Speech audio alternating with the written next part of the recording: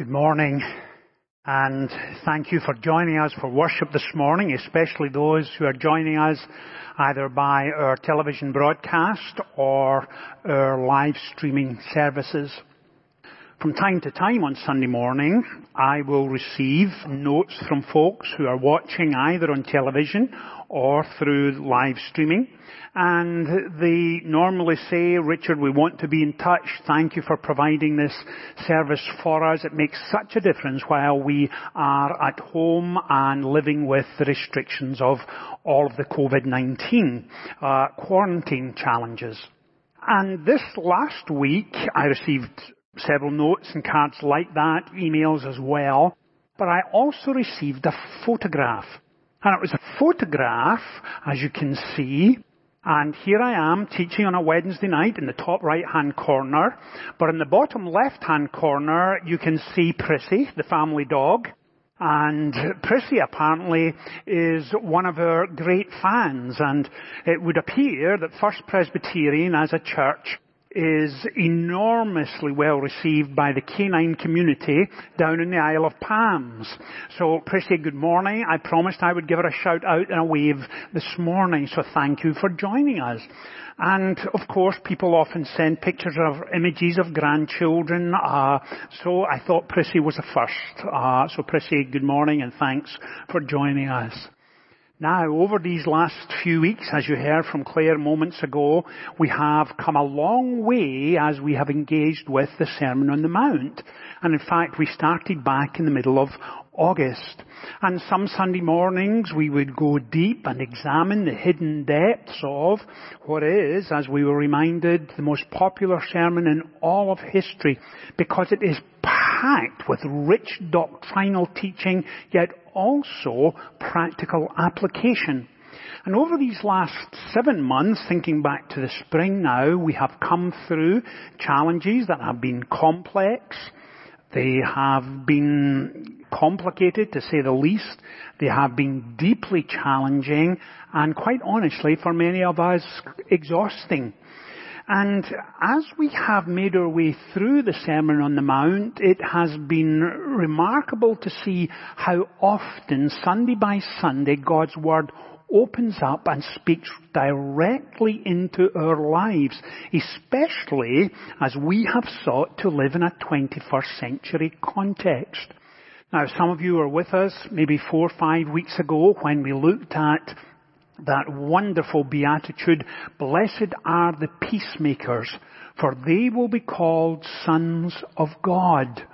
And on that morning, not only did we look at that verse, we sought to apply it by saying, how does this apply to us as we live in what seems a divisive, challenging political and cultural context? What do we do as the peacemakers in our world? How do we deal with, how do we respond to political dialogue which seems to have moved from contrasting views to conflicting views? And all over social media, it seems that political dialogue has become aggressive and strident and in your face, and it has caused significant problems among friends. How do we as Christians apply to that context, "Blessed are the peacemakers, for they will be called sons of God"? A couple of Sundays after that, I reminded you of a suggestion by our own Senator, Tim Scott. Several senators and the Senate chaplain got together and came up with a process called Solution Sunday. And if you were with us or watching that Sunday, you'll remember the idea was this, that if you don't have a friend in your life of another race, that over the next few weeks you would go out of your way to befriend someone from another race who may not think as you think, look as you look, have a worldview that is identical to yours, and you would begin to prayerfully befriend that individual and their family and as that friendship grew and you prayed for one another and the friendship moved to a new level, the idea was you would invite them and their children to your home for a meal. And that's what lay behind Solution Sunday. And if you remember at the end of that study, we said together, let's try this as a congregation. And do you remember the sting in the tail? It was we had to be active because we were putting a timeline on it, and we said you had to complete this by Thanksgiving. And on that Sunday we said, great idea, let's move forward prayerfully, carefully. We don't want this to be a church project or something that's artificial or manufactured, but genuine friendships building and developing. And having said that was a great idea, 5 weeks ago, it was a great idea. But now, Thanksgiving is only 4 weeks away, and some of us are behind the curve on this. And we need to start thinking, okay, how are we moving with this? If God is calling us to prayerfully think about engaging with folks from another race, how do we do that? And so the pressure's now on. This past week, and Ruth and I are in exactly the same position as many of you, this past week I had lunch with 2 African American pastors on 2 different days. Simply to get alongside them, to befriend them, pray for them. What are the challenges in their lives? What are the blessings in their lives? And so that was a great encouragement for me this past week. And I'm hopeful and prayerful those friendships will develop and we will move to the place where we can invite them to our home. Now, if you know anything of Ruth, you will know this is not easy. And it's nothing to do with the fact that African American. It's everything to do with the fact that when I go home at night, she makes me strip down to my boxer shorts, she hoses me down, incinerates my clothes, makes me go for a shower before she lets me over the door. She is something of a germaphobe, and with all of the COVID stuff going on, she's saying, let's be nice and careful here, and we understand that's the context that we live in. But nonetheless, there was the challenge. How do we actively live out our faith equipped to apply it to our lives in a 21st century context? And so we've come a long way over these last few months together. And so this morning we're coming to what is Commitment Sunday. And Commitment Sunday for us is a very special Sunday. And if you're here this morning for the first time, this is going to feel a little odd to you, and we don't do this every Sunday. Last Sunday morning we had Stewardship Sunday. This week is Commitment Sunday. And during the singing of our last hymn, I'm going to ask you to get up from where you're seated, come forward, and put your financial commitment for 2021 into the baskets that are right here at the front. And our ushers will dismiss you section by section, row by row. And if you have come this morning and not prepared for that, that's absolutely fine. Fill out your commitment card and mail it in this week. And so that's a little different this morning as well. But as we come to this Commitment Sunday, we're coming to the passage where Jesus is teaching about prayer, and having modelled for them prayer earlier in chapter 6 with Our Father who art in heaven, he reminds them here again in chapter 7 that when it comes to prayer, ask and it will be given to you. Seek, you will find. Knock, the door will be opened to you. For everyone who asks receives, he who seeks finds, and to him who knocks, the door will be opened. Now when Jesus is reminding his listeners that morning about prayer, he's reminding them of the need to persevere in prayer. Sometimes, and rightly so, we offer up a quick emergency prayer. And many of us have found ourselves in that situation in the past, and that's always a healthy prayer. But quick emergency prayers shouldn't be our daily practice.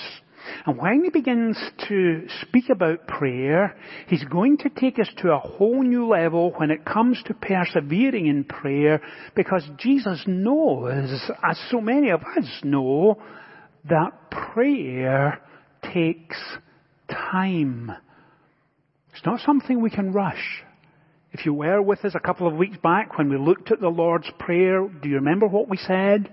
Choir, I'm absolutely sure you remember we said prayer is predicated on a relationship. It's not predicated on set words at a set time, at set days of the week, but it's predicated on relationship. Our Father. And relationships take time. Now we live, as you heard me say earlier, in a 21st century context. And that 21st century context means that for us, we are immersed in a ubiquitous digital playground. It means that we can text and tweet and talk instantly. On my cell phone, I can phone family a third of the way around the world. You can phone people in Asia, Africa, South America. We can do it instantly. There's no shortage of communication. And yet, in this fast-paced world where communication is accessible instantly, we have discovered that we can truncate our communications to symbols. Any of you familiar with emojis? Children, grandchildren may text you and it will be a series of emojis and you've got to work out what's going on. There are around 2,800 of the most popular. 2,600 of them are used each day. The most popular ones are these. On the far left, you will see a face that is crying with laughter. That's a good emoji. The other one, of course, is where eyes are replaced with love hearts. Someone else sending you hugs and kisses. Then you have a birthday cake. The heart, incidentally, is the number one when it comes to popularity in emojis. And then, of course, you have a smiley face. These are popular emojis. But please remember, emojis can never replace prayer. Can you imagine praying with emojis? Is that going to take the relationship to the next level? Probably not. The thing that God delights in most is when His children come to Him and climb up onto His lap and rest there, and they open up heart and mind and soul and will and conscience. And they pray and they delight in Him and tell Him how much we love Him and thank Him for His grace and the warmth of His presence, the tender nature of His touch. And when we get to that level in our prayers, what is happening? It is this, that God is retuning, recalibrating our deepest affections and holding us close, that we would be strengthened, encouraged, equipped to live out our faith day by day by day, to be authentic and transparent and credible in how we live. We know it's not enough to say it on Sunday. We have to live it out through the week. Blessed are the peacemakers, for they will be called sons of God. We've got to live it out. And when we are in prayer, then He takes us to a whole new level. Whole new level. Prayer involves God nourishing the heart.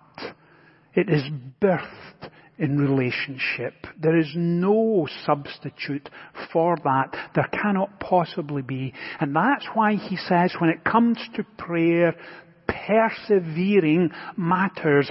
Ask, seek, knock. You will find, but persevere in the midst of it. Have you ever wondered why in Luke's Gospel we read that the night before Jesus chose the 12, He spent the entire night in prayer? Why was that? Was He rethinking His last-minute decision on Judas?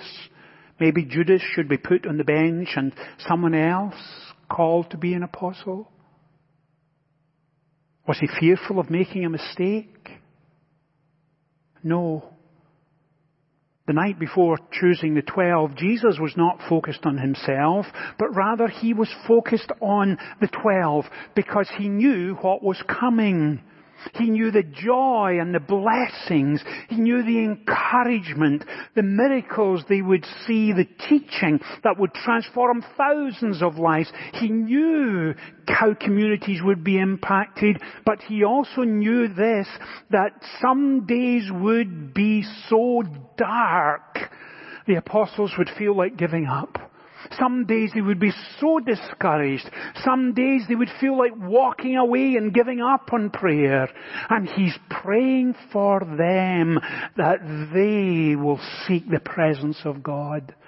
That they will seek to climb up onto his lap and ask and seek and knock. That's what was going on. And here is a remarkable thought. If you have never thought this through, please hear this. In John chapter 17, John tells us this. He was then praying for every believer who would come to know him in the future. And that means you. Praying for you. Isn't that absolutely remarkable? Praying for us. In the Old Testament books of 1st and 2nd Samuel, much of them focus on the days after David was anointed to be king. Because after being anointed to be king, Saul began to hate David. Tried to kill him twice, in fact. Made him an outlaw. And David was fleeing for his life with a price on his head. And in 1st and 2nd Samuel, the end of 1st Samuel, all throughout 2nd Samuel, we read words that began to characterize and became a feature of the life of David. And the words appear not just 2 or 3 times, or 4 or 5 times, but in fact on 9 occasions we read, David then inquired of the Lord. David then inquired of the Lord. Does that summarize your own life? Backs against the wall. You're being challenged in significant ways you never thought possible. You're tempted to think, if he really loved me, why am I up against it? Why can't I see what he's doing? Why isn't there an easy, straightforward solution? Father, what are you doing? David then inquired of the Lord. Talk about doing the natural things spiritually and the spiritual things naturally. That's what was going on. It was built into his very DNA. Now there are times when David gets it wrong, and the times he gets it wrong, read through the passage and notice where prayer was. It was usually absent. Usually absent. Towards the end of the book of Genesis, in one of my favorite Old Testament passages, God wrestles with Jacob all night long. All night long. Not just 5 minutes, but all night long. And God could have, when that first took place, reached over and touched Jacob on the socket of his hip and said, Jacob, who do you think you are wrestling with me? And he could have disabled him like that, but he doesn't. He doesn't. He wrestles with Jacob all night. And at one point he says to him, tell me your name. Now isn't that odd? Did God randomly jump on some passerby, wrestle with him to the ground, not knowing what's going on? No. He knew exactly who he was wrestling with. That was his intent. And he says to Jacob, tell me your name, Because the name Jacob means manipulator, swindler, cheat. And Jacob cries out, Jacob! Jacob! He is confessing who he is. Because when God forces us to a place of persistent prayer, He's taking you to a whole new level. And He's causing you to be ultra dependent on Him. A profound dependency takes place in genuine prayer. God is not interested in a casual relationship with us when we check in Mondays and Fridays and maybe occasionally on a Wednesday night. He's interested in deep, profound relationship. The heart, the mind, the soul, the whole person. And with Jacob, He was transforming him from the inside out. Radical surgery, going deep, taking out the old Jacob and replacing it with love and grace and tenderness and holiness. And He changed his name. Took from him the Jacob he once was and replaced it with the name Israel. My chosen people. That's what happens in prayer. So please let me give you a health warning. If you are ready and serious about growing in your faith, if you're ready to go to the next level, if your soul is crying out this morning, if you are saying, Richard, that describes me, I want to know Him at that level, I'm ready to ask and seek and knock and find, be ready, because it will be terribly uncomfortable, but always healthy. Always healthy. That's what's going on right here. It's a picture of prayer. And one of our difficulties this morning when we come to a passage like this is we naturally focus on the persevering. And following the persevering, what do we then focus on? For everyone who asks receives. And that's the part we like, isn't it? That's the part we like. He who seeks finds. And to him who knocks, the door will be opened. And that's where we inevitably focus. And of course, that's right. But you have to remember the process that will take you there. Because the process in the eyes of God is every bit as important as the end product. Every bit as important.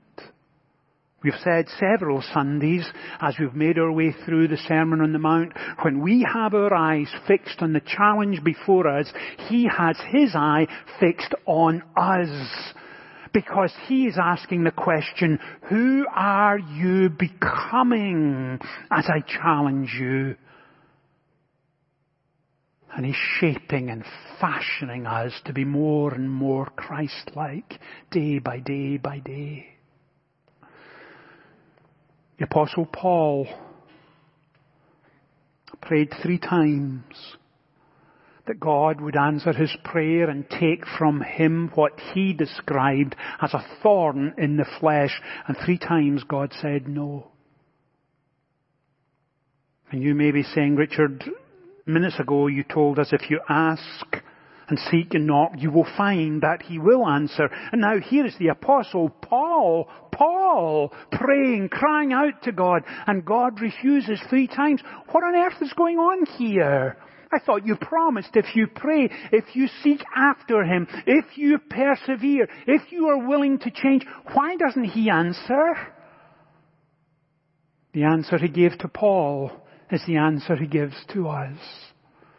My grace is sufficient for you, for my power is made perfect in weakness. Because when we pray, remember what we said moments ago, there is a profound sense of dependency and trust. And when we ask, we also trust. When we persevere, we move deeper towards dependency. Not a casual ABC formulaic prayer, but a heart-wrenching, deep desire that He would answer and reveal to you His purpose and His will. Do you remember further on in the passage? In fact, it tells us, if a father knows how to give good gifts to his children, will God not do that to us? Yes, He will. But please hear this. He does so in His time and His way. Last Wednesday evening I was teaching a class and mentioned to those who were there that a doctor friend, this was several years ago, told me a story of a young dad bringing in his 5-year-old son, and his son had an ear infection. And it had been several days now since he first complained about pain in the ear, and clearly there was an infection there, and it was red, and there was a boil in fact there, and the pain for the 5-year-old was awful. He'd not stopped crying and woke up around 6 o'clock that morning. It was now 9:30, and the doctor said, of course, bring him in. He brought them in, and he said to his dad, it is an infection, antibiotics will help, but we have to lance that boil and help get rid of the infection. Now, you and I medically understand. We grasp the importance of getting rid of the infection. But when you are 5 years old, and the person who has loved you and cuddled you and prayed for you to go to sleep at night, when that person holds you down and a doctor inflicts upon you incredible pain, that relationship with the Father changes, does it not? A 5-year-old doesn't understand. He can't grasp the bigger picture. Sometimes in prayers, we can't understand. We don't see what else is taking place. But I would have to tell you from my personal experience that when He says no, He has something so much better than I could ever imagine still to come my way. Painful? Yes. Persevering? Of course. Dependency? Naturally. And you may be here this morning, you may be watching at home and saying, Richard, I agree, but I have to tell you this. I have gone through difficulties in the last 7 months I couldn't imagine. Relationships have soured in the midst of COVID-19. I have been worried about my business. I have been worried about my children. I'm worried about my parents and my grandparents' health. And it seems that one thing after another has challenged us. I'm discouraged. I'm fed up. I'm ready to give in. I'm ready to stop trying. It seems to me that my darkest nights are defying the sunrise. But please hear this. If you are there this morning, please be very, very careful. Because discouragement is a petri dish for bad decisions. It's an incubator for poor thinking. Resist. Pray. Persevere. Complicated? Yes. Complex? Yes. Exhausted? Of course. But please hear this. When you continue, when you persevere, when you go back to Him, that's the very time to rest on His lap, sense the warmth of His presence, the tenderness of His touch. And please let me be very practical. If you are discouraged, please don't seek out other discouraged people. It will not help you. It won't. People who are critical of everyone and everything often hang out with people who are critical of everything and everyone. Discouragement hangs out with discouragement. Resist. Stand up. Run to Him. Rest in Him. The temptation is, you know it well, we love those who commiserate with us when we are going through tough times, and we avoid those who bring correction and direction, and yet that's often what we need the most. In a few moments, we're going to have an act of commitment. I mentioned it to you earlier. And it's that time when prayerfully, sacrificially, as individuals, we get up from where we're seated, and our ushers will lead us row by row. We come forward and we give. But I want you to do one more thing this morning as you come forward. And it's this. That in your act of commitment, saying, as for me and my family, I support all that's happening at First Presbyterian. I support this thriving and growing congregation. I support our new building campaign. I'm right there with you, praying, encouraging, committing myself. But I'm also committing myself to pray for those who are struggling this week. And in that act of commitment, and when Sunday turns to Monday, and Monday to Tuesday, and Tuesday to Wednesday, please persevere in prayer for those who are discouraged this morning. Let's stand together and pray. Father, as we come to you this morning in this act of commitment, we do so prayerfully, carefully, sacrificially. We give of our finances to support all that you are doing in our midst. And we thank you for the many ministries that we are the recipients of. And this morning we also pray for those who are struggling, ready to give up, have drifted from you. Grant to them your enabling grace, your sustaining touch. And Father, as we gather and sing again of the Jesus whom we love, what a friend he is to us, enable us to commit ourselves to pray for those in need. Father, thank you for your hand of blessing upon us as individuals and families. Thank you for your love for us as a congregation. Now bless us as we take this step of commitment today. In Jesus' name we pray. Amen.